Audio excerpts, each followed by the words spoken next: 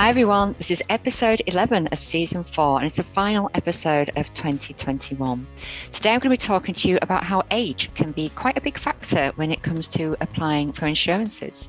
So this is the Practical Protection Podcast.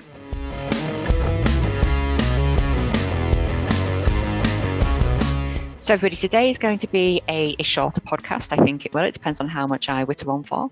But it is just me today, giving Roy and Matt a nice little break. And then we'll be starting all afresh in 2022 with our season 5. So today is a bit of a request podcast, actually.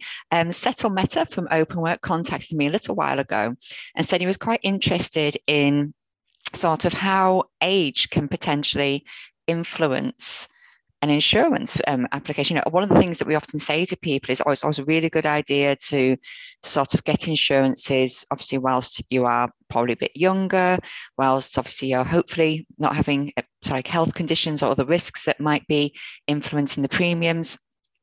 And I think we say these things, but we don't necessarily lay it out in terms of actual figures and pricing. It's kind of like a case of, well, people say that, but it's actually how it works.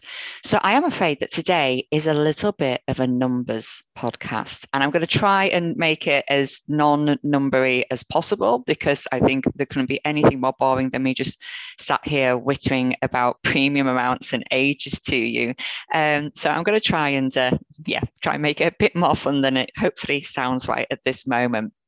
So what I've done is I've taken a few different situations. So I'm going to be going through prices for life insurance, life and critical illness cover, whole of life insurance, and income protection, just to show how pricing does change. And I'll be honest and say with some of these, as people get older, the pricing does change quite a lot. But then also to say at the same point, it does, but with some of them, it maybe doesn't jump up as much as you'd think. So if some people are thinking, well, I'm now at this age and I probably shouldn't go for insurance, it's going to be so pricey, I'm hoping that this will also sort of like demystify some of that side of things. So I'm going to start off with the life insurance aspects. So everything I've done so far on these premiums and everything is based upon somebody. As I say, I've gone by age, obviously, in terms of the insurances that I'm looking at, because it is personal protection. I do apologize for a little rattle there. Fudge has decided to come in with a little bit of a rattly thing to give us some nice, let's say, a bit of a Christmas jingle to the podcast. So obviously gender doesn't come into play in terms of the pricing, because we're talking about personal insurance. It would be different if we were talking about some other insurances. With all of these, just let's assume that everybody has, a BMI that's in the ranges that are absolutely fine for insurers to consider, that there's no specific risks when it comes to health or occupation or anything. I've also done everything based upon guaranteed premiums. Now, for people who are listening from the advisor world, I think there'll be a mix of sort of like, with some of these options, is it better to do guaranteed or reviewable premiums? I generally work as an advisor from the view that guaranteed premiums are best in most situations. I won't say every situation, but in most situations, they are best. It means with a guaranteed premium, we're locking the premium in place at that point for the remainder of the policy. And obviously reviewable premiums do exactly as you would expect. They will review. I've also, if there's been any options, because you can also, and I'm going a little bit into technicalities here, but you can get guaranteed age banded premiums. I've not gone for those either. So the ones that I've gone for are the ones that is the price, and that will be the price going for the whole duration of the policy. As I said, there are arguments sometimes for doing other ways, but this is, to be honest, there's only so much I can talk about these figures and these numbers in this podcast before you all go to sleep. So yeah, we're keeping it as simple as possible today. So with life insurance, again, I'm not going through the whole thing of like, this person has come to me and they need to have this amount of insurance or anything like that. We're just purely going to be talking about some basics, just really basic examples of what the pricing is. So let's go for life insurance to start off with. Okay, so we're just going to go for £250,000 worth of level life insurance to somebody's retirement age. And I've chosen the retirement age of 68. It does get tweaked ever so slightly as we go along, but I will speak up when that happens. So 250,000 is quite a usual amount of sum assured for somebody. You know, we're covering there. Often a lot of people's mortgages are near that level or a bit less, or potentially even some family protection. So I thought that was quite a nice number to go. I just like the number 250,000. I think I'll just go with that. Let's just say that. So what I would start off with is saying, right, so I've got somebody who's 21. So if somebody's 21 and they're wanting this amount of cover, 250,000 level life insurance to age 68. So, you know, it's going to last a good amount of time for them. So if somebody takes it out at the age of 21 and they lock that premium in place now, guaranteed premium is £9.68 per month all the way to the age of 68. So when they're 58, it's going to be £9.68. When they're 67 and 5 months, it's going to be £9.68 per month. So, you know, it's not out of the realms of being obviously a premium that people wouldn't necessarily want to pay. It's less than £10 a month, you know, to make sure that you've got all that insurance there for your family, for your loved ones. I think it's quite reasonable. And then we start looking at somebody who's 31. So we're 10 years older now. Okay, again, and this is probably, I think, an age where a lot of people start to really want to consider insurances, because this is like the real age of sort of like, right, okay, we're getting mortgages, we're starting families. Grown-up thing is that I need to get some life insurance in place. And at that point, same amount of cover ends up being £14.04 per month. So again, not completely, you know, less than £15 a month. So I'm not going to try and do the maths on that very quickly in my head, but, you know, a very small amount of money every day to be able to have this amount of insurance. And again, all the way up at even 67 years old, 9 months, it's still going to be £14.04. And just to go a little bit quicker, then, so someone who's 41, the premium will be £22.74. And someone who's 51, so somebody who's going to have about 17 years worth of cover, is £39.62. So you can see, obviously, the premium there has increased, you know, in a sense, quite a bit. We've gone from, if you're 21, it's going to be £9.68. And if you're 51, it's going to be £39.62. And the reason for that is quite simply, obviously, the older we are, the more likely it is that we are getting towards an age where we are going to pass away. As we get older, things with our health happens, different things start to change, and we are just more likely to pass away. So that's why it does become more expensive. Now, I haven't stopped at age 51, so don't worry. I am still going, because I know obviously people are going to be thinking, well, what about older people? I do speak to quite a lot of people who brought to me by introducers wanting maybe to look at gift planning or IHT planning. And again, wondering kind of like what the price is, because we do tend to find quite a bit as well that lots of people in that situation tend to be, you know, possibly older, and it's sort of like they're at an age where they're suddenly gone, oh, hang on a minute, I actually need to really worry about this now, this taxation and things for the family. And obviously they are older, so it is something again where there is a much higher risk. So what I've done with these ones, I have changed it up a bit, because if I do it for age 61 and the end age is 68, that's only 7 years worth of cover. And to be honest, when we're kind of like reaching this kind of age, I'm not saying it's the case for everybody, but a lot of the time, if we're speaking to somebody who's towards that age, it might well be that they do have a mortgage that's been taken out. But it can also be as well that, again, we are, as I say, starting to look more like that real long-term planning for the family. And whilst before anybody sort of like starts, you know, sort of like jumping up or anything and saying, well, it should be whole of life insurance if we're looking at, you know, IHT planning, that is true, and I am going to be coming on to that. But obviously, when we start talking about the differences in price, you will see that sometimes, especially the whole of life planning, isn't insurances, they just aren't affordable for some people. And so sometimes to age 90 might be something that people need to consider. So I'm obviously not saying that that's necessarily the advice that you would go down. You would always, if it was IHT planning, go down a whole of life route at first if you can, but obviously to age 90 might be possible. So for people going forward on this, we're going from to age 90. So the 51-year-old, £250,000 for 17 years was £39.62. Now, obviously things are changing now because we're going to 61-year-old to age 90. So now it's an extra, instead of 17 years, we're now going to 29 years worth of cover. So if you were 61 and you were needing that amount of cover to age 90, then the premiums do become close to £264 per month. If you were 71 and you were going towards age 90, it would be £580 a month. And if you were 81 years old, needing cover to near age 90, that would be £909 per month. So obviously, things have really, really started to increase quite a bit. And I do appreciate for anybody who's thinking about the maths and everything, well, I could have done a 21-year-old to age 90. Yes, I could have done, but I was trying to do some like things that are more realistic for what somebody would need. You know, it's more realistic with life insurance that you would need it until your age of retirement, which is when you would usually have your main financial outlays, your main family requirements. Whereas obviously if you get older, you possibly don't have a mortgage now, you maybe don't have your dependents anymore, but then we're going into a slightly different realm of where the advice needs to go. And then things change quite a bit. I'm trying to decide now, I'm trying to figure, I'm going to go life and critical illness cover next, and then I'll come back towards doing the life insurance and the whole of life insurance mix, just because as well with life and critical illness cover, I always like to, wherever possible, to combine them. And this is something that I do come across quite a bit, and it's something that I do have to reiterate, especially when I'm doing the training program that I offer, and also when I'm speaking to other advisors, sometimes when they bring people to us, is that with critical illness cover, there is a survivability clause. If you do standalone critical illness cover without life insurance, then if that person is diagnosed with a critical illness that is claimable, and obviously it's fine, the claim can go through, but if they don't survive that diagnosis by, I think it's at least 10 days, 10 or 14 days, anywhere up to 28 days, depending upon the insurer's contract, then the insurance policy will not pay out.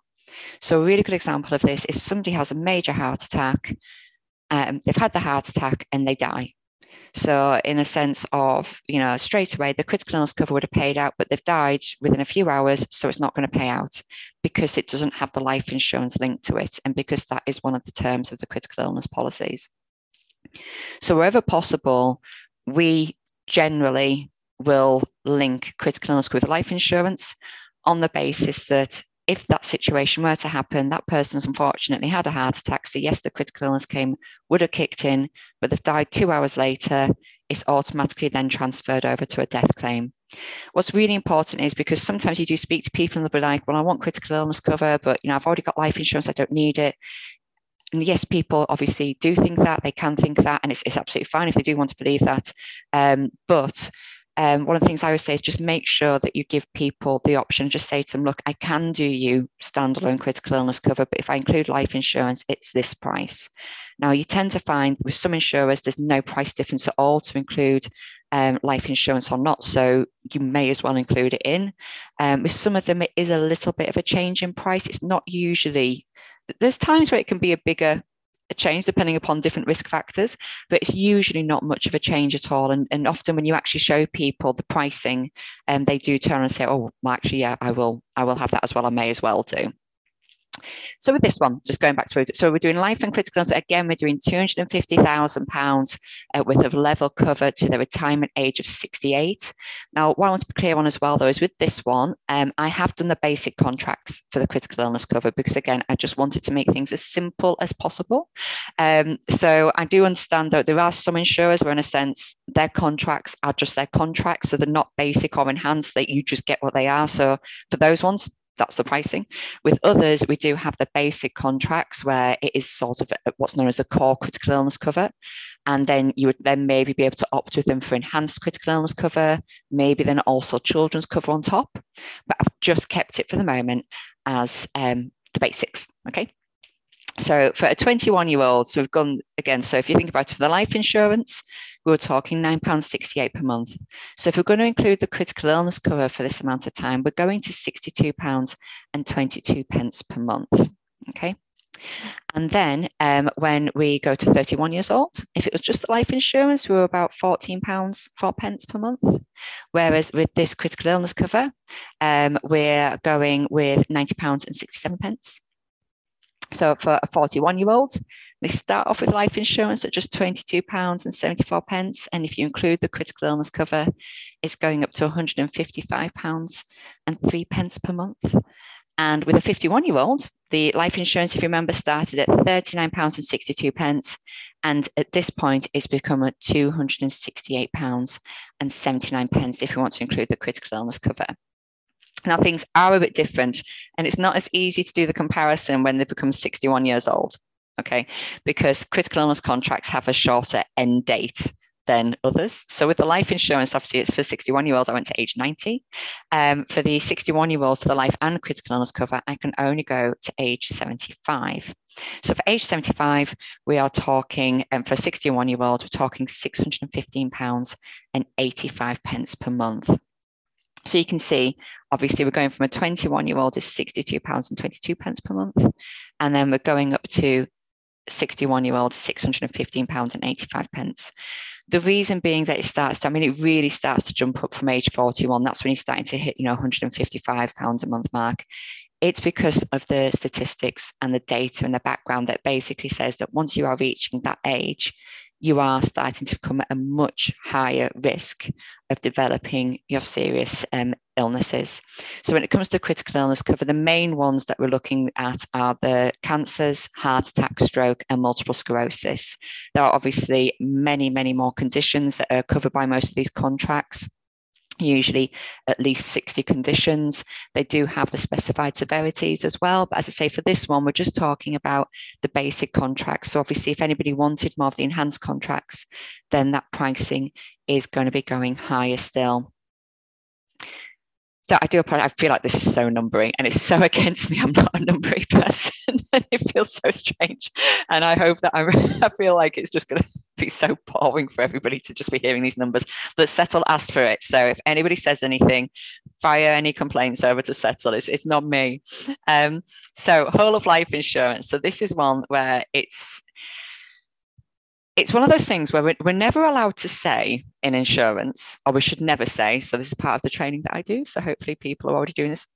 We can never say that an insurance policy is guaranteed to pay out because you just never know what might happen. And there's a number of things. So one of the things when I'm chatting to people and I'm advising them is I always say, look, because they'll say, can you guarantee this is going to pay out? And I'll just be honest and I'll say, I can't guarantee it's going to pay out because of a number of things.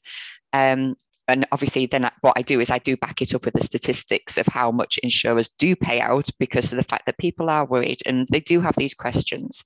But obviously, the reasons that we can't ever guarantee a payout is that what happens if this person stops paying the premiums?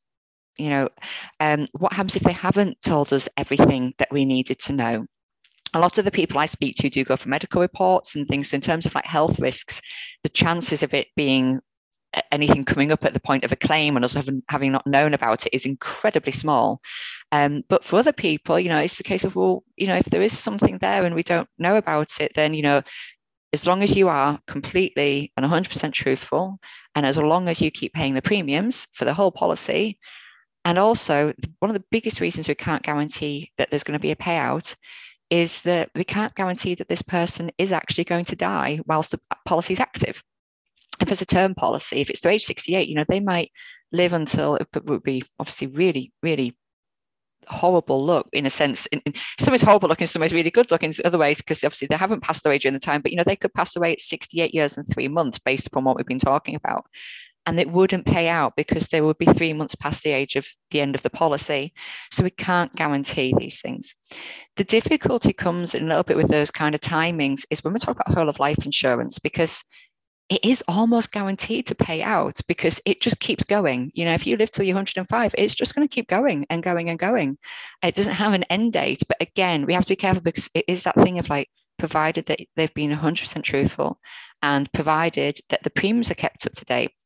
Now, depending upon when somebody takes out a whole of life policy, the premiums can be, they are generally high anyway because of the fact that they are, in a sense, almost, I don't want to say guaranteed, but they are, almost guaranteed to pay out. And so the risk to the insurer is quite high because they're saying, well, actually, at some point, yes, we will be paying out £250,000 to you. So definitely on this one as well, the sooner you get it in place, much more favorable the pricing is, and it can really catch people out, especially as they are older, because obviously the risk is so much higher. And what the insurer is trying to, I'm going to say this, even though I'm not an insurer, so I don't know for definite, but the insurer is trying to figure out, hey, how much should we charge you because of the fact that we think you're going to be claiming on this, in this amount of time period, and we need to be able to kind of also replenish the financial resources that a claim is going to take out of the company so that we can then continue to fulfill all the promises that we've made to everybody else. But I do appreciate though for people, especially some people I speak to, the premiums, they can feel silly, but there is lots of calculations that are going on in the background for these. But anyway, I've whittled on. So I'm going to refocus myself. So whole of life insurance, and then we're going to go on to income protection. Okay, so whole of life insurance of £250,000. So this is where it's going to start seeming quite pricey. So for someone who's 21, the first premium, well, the premiums are going to be £137.04 per month. Now, that is a massive difference compared to just life insurance that's going to end at the age of 68. So if I turn around to a 21-year-old, and one of the things we see in our industry is that engaging the younger generations is obviously, it's hard because, very clearly, they want to live forever. They're also struggling to try and get into work. They're struggling to try and get onto the housing market. So if they're trying to save money, if they're renting, then spending out money on an insurance that's, they're probably not going to, at 21, they're probably not going to pass away at a young age. It could feel very, very, it could feel very pointless to them. So obviously, if we're looking at something like life insurance, £9.68 per month versus a whole of life plan, which is £137 and just over that per month, I think I know what a lot of 21-year-olds would say to that, let alone us trying to get them to pay £9.68 per month for just life insurance that's going to end at age 68. Actually getting to do the whole of life is pretty much, I just can't see that happening. We then have 31-year-olds. So a 31-year-old at whole of life insurance of £250,000 is going to be £178.19 per month. Now, what I find quite interesting about it, I know £40 a month jump from the 21-year-old seems, well, it's obviously £40 per month, and let's face it, much rather have £40 per month than pay out £40 a month. But it doesn't seem as big a jump as I was expecting when I was doing the quote. So I was pleasantly surprised it was only an extra £40 per month, which probably sounds a bit strange, but I was expecting a bigger price jump, but it'll come very soon, don't worry. So again, if you were doing it to age 68, it's £14 a month versus the whole of life, which is £178 per month. Huge, huge jump. And then we've got that 41-year-old, and I'm sure you won't remember because I have been saying numbers here, there, and everywhere, but they were £22.74 just to go to age 68. If they were doing whole of life, it's £260.98. It's almost 10 times dearer to go for a whole of life policy. Now, some people might be in a position where they need that at that age. They might already have amassed quite a lot of wealth. Or they might be in a situation where they have a dependent that they know is going to be a long-term dependent, and they want to make sure that when something happens to them that they are looked after. Obviously, when you're talking into sort of that kind of realm of thing, if you did have any dependent children, long-term dependents, adults at all, then it is probably a case of, yes, there are these insurances in place, but really there should be some really good financial planning, whole financial planning being done there to make sure that all the avenues are being looked at as best as possible. It then starts to get a bit more interesting as we get to the older ages. So 51-year-old, we are going to be talking, so I said 41-year-old was £260.98. 51-year-old, we're looking at just under £379 per month. A 61-year-old, we're looking at £543 per month. A 71-year-old, and this is where we're starting to really jump up. I'm not saying the others haven't jumped up, but this is really starting to jump up. So a 71-year-old for £250,000 of whole of life insurance would be just under £840 per month. And if you were 81 years old, the price would be around £1,710 per month. So obviously, 71-year-old to 81-year-old, we've absolutely doubled the premium. That is a big jump. That is, for some people, no matter what, paying out, £1,710 per month, that's quite an intense amount of money. And bear in mind as well that a lot of people, we're talking from the age of 51, £378, 75 pence a month. But bear in mind that a lot of people from the ages of 51 are starting to have health conditions. Now, I'm not saying that all health conditions that will influence the premiums. There are quite a lot that will do. We do know as well that now the statistics are something like 1 in 2 people will have cancer in their lifetime.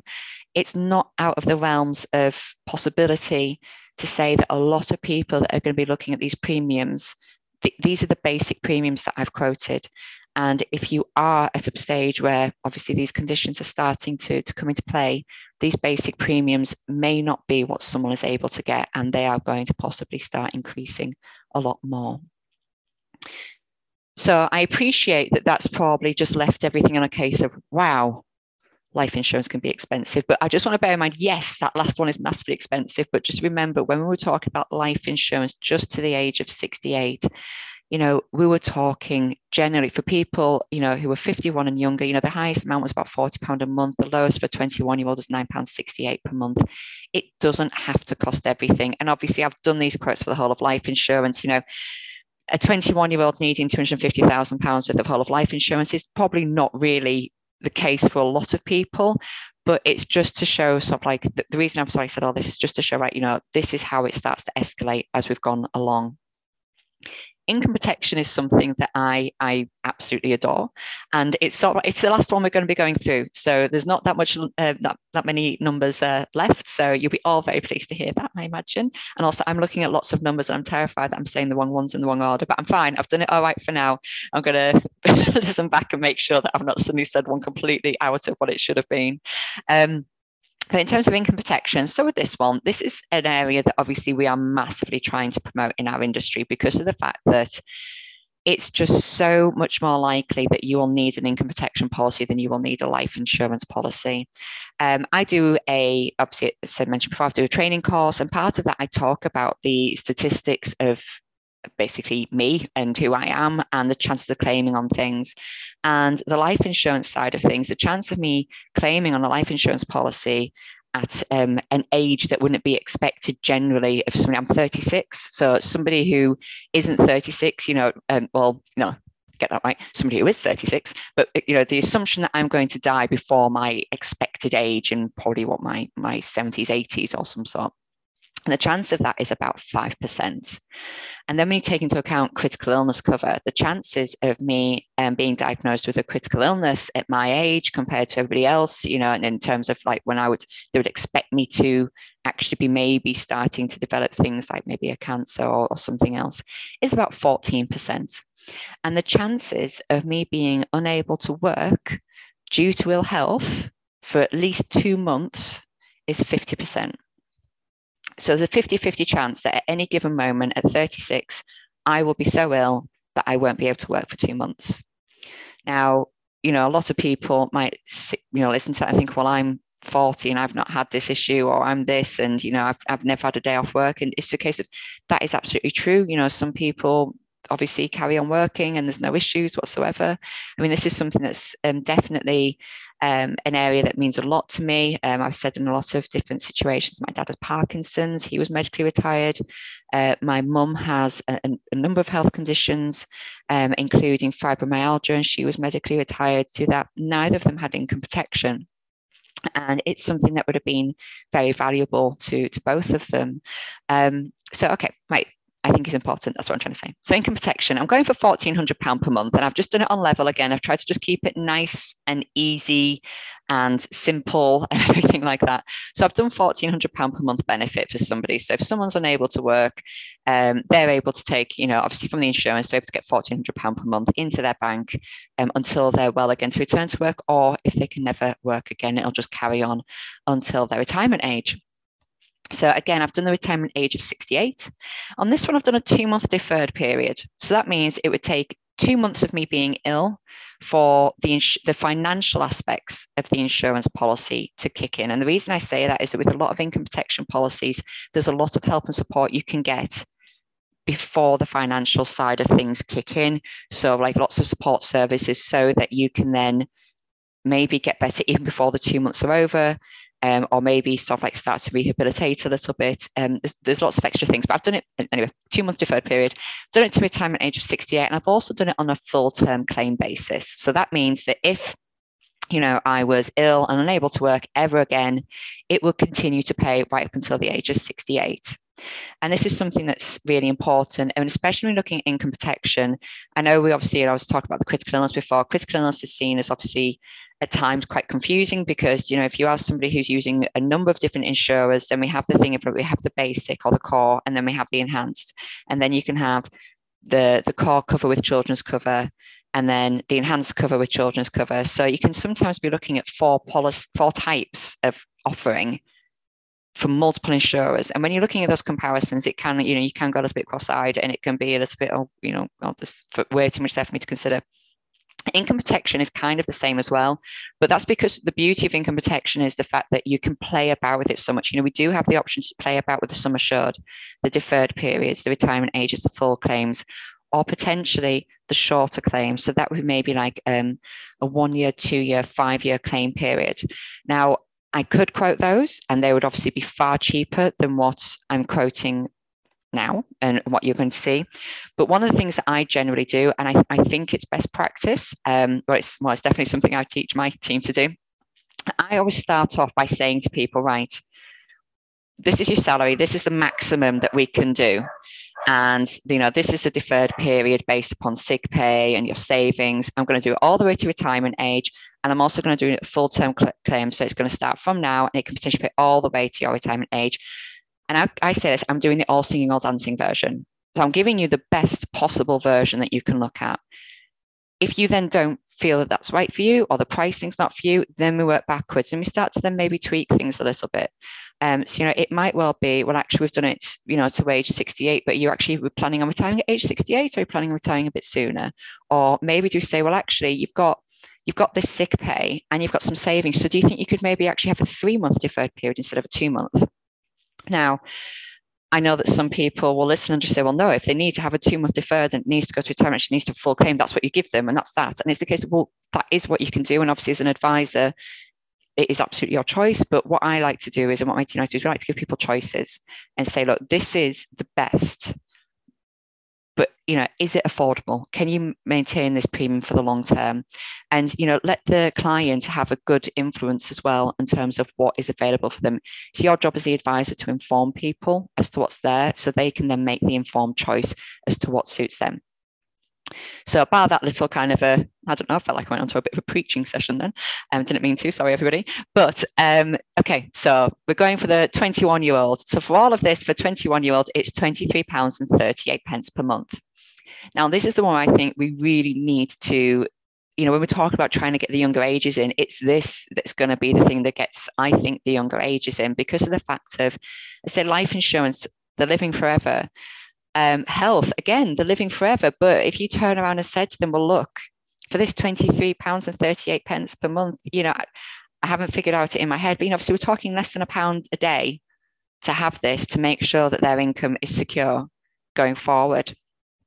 Now, I think that's quite a hard argument to say, no, I don't want that. I mean, yes, if you say to somebody it's £23 and something a month, they're going to go, no, that's a night out. I want a night, kind of thing. But it's just breaking it down and saying, but look, it's only this, this per day, actually. Let's just actually look at this sensibly and go forward from there. A 31-year-old who's wanting a similar amount would be £33.89. So we're just talking a little over £1 a day for a 31-year-old to protect their, that income, which is, it's obviously it's brilliant. Again, it's a night out, if that, it's, well, it depends on where you live. Look at £33.89. I don't know, that could be a couple of nights out for us up in the north. I think in London it's maybe a couple of hours. I don't know. Just having a little giggle there at the fact that Alan was out in London a couple of weeks recently and did have a wonder as to what size bill he'd be coming home with from the bars. A 41-year-old wanting the same amount would be £65.47 per month. And a 51-year-old will be £85.11 per month. And again, you can see, so we've got from a 31-year-old is £33.89 to a 41-year-old is £65.47. So we've doubled the premium. But as I've pointed out, at 36, there's a 50% chance that I'm going to be claiming on this policy. I've done the 2-month deferred period really specifically to say, well, it's 2 months of me being, at least 2 months ill and having to claim. So the chances are, obviously, it's getting more and more risky. The older we get, the higher the risk is that we are going to have something which is going to mean that we're off work for quite a while. So 51-year-olds were then going up even higher, an extra £20 a month, going up to the £85.11. And then with the 61-year-olds, so this is different. So I've done this slightly differently because of the fact that for me, if I was 61 and wanting to look at something that was protecting my income, I don't think personally I'd want something to go into age 68. I'd want it going higher. So I've done this one to age 70. Just because I think if I was thinking about this and and also as well, there does come a point, and for anybody listening, there does come a point with your compliance teams where if you are starting to insure somebody with income protection above the age of 60, there is usually some kind of oversight of some sort because of the fact that they're going to be paying for a policy that they can't claim on for a very long time. That will be down to your individual company. So it is worthwhile checking with your compliance people as to kind of what ages they will start to be saying, well, hang on a minute, is an income protection policy, is this actually really good value for money because of X, Y, Z? It's probably a case of that it'll all be fine at what you're looking at, but it's just a case of make sure that you chat with them, get everything down that you need to get written down, talk about any of the risks and everything, and probably some very clear statements with the clients in terms of your demands and needs reports and things like that. So 61-year-old going to age 70, the price is £176.39 per month. So again, we've gone from, well, obviously we've over doubled again. So from 51 to 61, the premiums have doubled. Again, the reason being is that we're getting to the point now, and well, I would say, not even say it's 61, it can even be younger. I mean, my dad was diagnosed with Parkinson's in his early 50s, but he'd had signs from his early 30s. But we are getting to the point now where there's maybe going to be conditions that are more long lasting, that are definitely going to mean that you are not going to be going back to work, that your chance of being able to rehabilitate is probably harder. And I'm not saying that's the case, because I'm sure there is plenty of 60-year-olds, 70-year-olds, maybe even 80-year-olds or higher that would maybe be listening to this who are absolutely fit and raring to go. It's just some generalized statistics. And just to be clear as well, in terms of the premiums, because I say from the start, I've done guarantee premiums. Now, with the IP ones that I've just done, I haven't done a lot of the options, because again, when I was saying about all the different things you can see when you look at an income protection comparison, so you've got all those things that you choose, but then you'll have reviewable, and then you'll have guaranteed, and then you have guaranteed age costed, and then reviewable age costed, and each of them has its own thing. Now, when you get to certain ages, there are, well, some people would say, for a young person, why not do reviewable, because it'll be cheaper and then they can lock something in place when they're older that's more guaranteed. Because of the fact that with the reviewable ones, obviously the premiums can change. If they're age costed, then they are going to be changing each year and getting more expensive as they get older. There's then also others who would maybe say, oh, well, when someone's older, do it reviewable because then it starts off really cheap compared to the guaranteed. And then it'll just have to sort of balance out at some stage the fact that they have to pay more as it goes along. Each advisor probably has their own approach to things. My general approach is to do guaranteed. I've always got a really good example of this as well. I did an example for somebody, and I promise the figures are absolutely right. Okay, I am going off the top of my head, but the figures are right. And I was speaking to somebody, and they were in their 30s. It was late 30s, and we need to do insurance. And basically, I had a guaranteed age costed premium, and I had a guaranteed premium. The guaranteed age costed premium, and this comes down to the thing of me saying, giving people the choice, because the last thing I'd want to do is say to somebody, and this person especially, I was just like, right, okay, the premium is, if it's going to be guaranteed, it's £120-ish a month. But I'll be honest and say, if you do research away from me, you're going to find ones that are cheaper. And I want to tell you why and explain why. And that's my approach, because I want people to know if they do go search something, they don't go away thinking, what on earth is Catherine on about? Is she just trying to play me for a mug? Absolutely not. I'm not paying that. I can get one that's loads cheaper. So I did it, and I basically said, right, so I've got this one that's £120 per month. Okay, and it's guaranteed. And I've got this one here, which is £75 per month. And I said, I imagine the £75 per month one sounds a lot nicer. And of course, as you can well imagine, they were like, yes, that does sound nicer. And I was like, I know it does, because that one is guaranteed age banded, which means it starts off at £75, but it's going to start increasing each year. And they were like, okay, but it's going to take a while for it to reach £120. I was like, it is going to take a while for it to reach £120, but just bear with me for a minute. And I had the illustrations for both. And I showed them the total amount of premiums that they were going to pay, depending upon the different ones. And if they went for the guaranteed age banded, and it was the £75 a month-ish, and they kept that, and they didn't go to a guaranteed one, then overall, they would be paying £90,000 more in premiums than they would do if they'd gone for the £120 per month in the first place. That's not a small amount of money. I can think that probably everybody listening would think that that's not a small amount of money.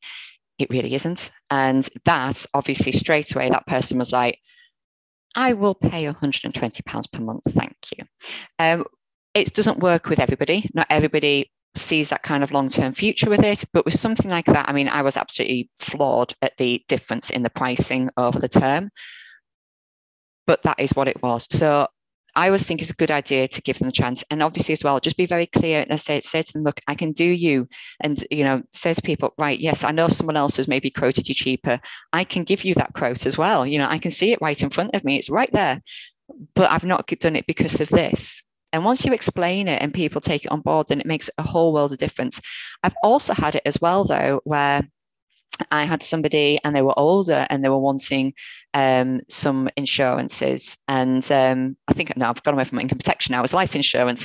And again, usually I would only really want to be doing like guaranteed options. But with this person, a reviewable option actually ended up the cheapest, which really surprised me. It wasn't loads. I think it was £60.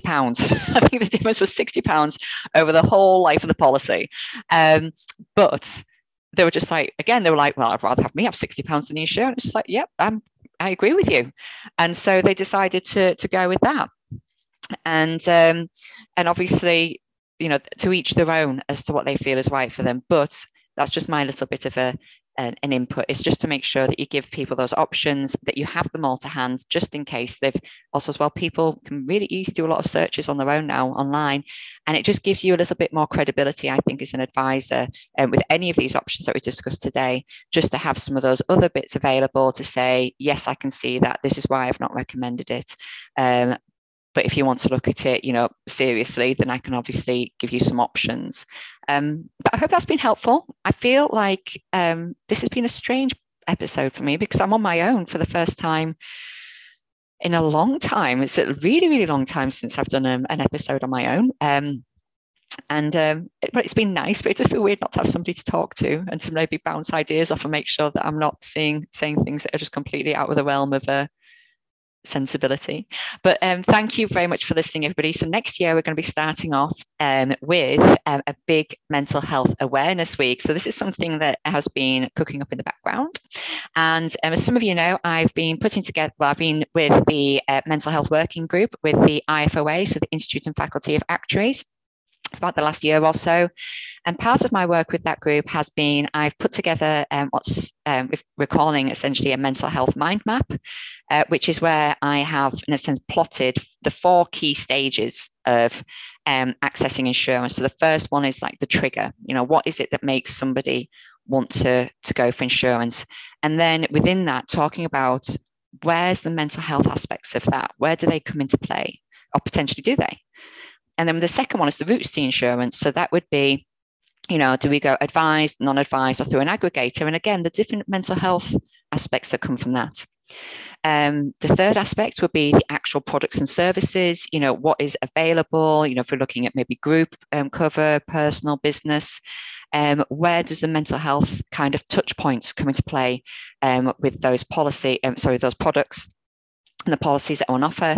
And then the last one will be the claims and the support services. And again, where does mental health come in on that? So it's a really big mind map. And what we're going to be doing is taking each section, in a sense, day by day. So there's going to be short podcasts for every day over a week, followed by a webinar on the Friday. All the weeks and everything in the dates are still to be confirmed. It is being done in association, as I say, with the IFOA, and John Brazier from Cover has kindly said that yes, they would obviously love to be involved, and there's lots of things. So keep an eye out on social for that. One of the things we're asking is as well is for the webinar, if you have any questions that you want to put forward to an advisor about mental health, if you have any questions that you want to ask an actuary or an underwriter, send them in. Even if you want to send them in to me, you can do. There'll be lots of contact going out in terms of sort of like, places that you can contact. Again, you can always go straight to other people that you may know who are part of the mental health working group, potentially even go straight to John at Cover, just with the questions that you would like us all to maybe go through and answer in terms of mental health and accessing insurance. So I hope you've all found this a good. I don't know how it's going to be taken. It was just so much numbers. I'm numbered out. But as always, with anything like this, the podcast is always transcribed, and we will be doing things in terms of putting tables out, so that you can see in very clearly what I've been saying number-wise. But as with every episode, if you'd like a reminder of the next episodes, just feel free to contact me. Visit the website practical-protection.co.uk. If you have listened as part of your work, this is absolutely a CPD episode without a shadow of a doubt. You can get a certificate on our website thanks to our sponsors, Octa members. And if you are a part of Octa members, I do think it's a good place for you to be involved with. You can always log your CPD direct with them as well. So thank you for listening, everybody. I hope you have a lovely Christmas, and I will speak to you again in the new year.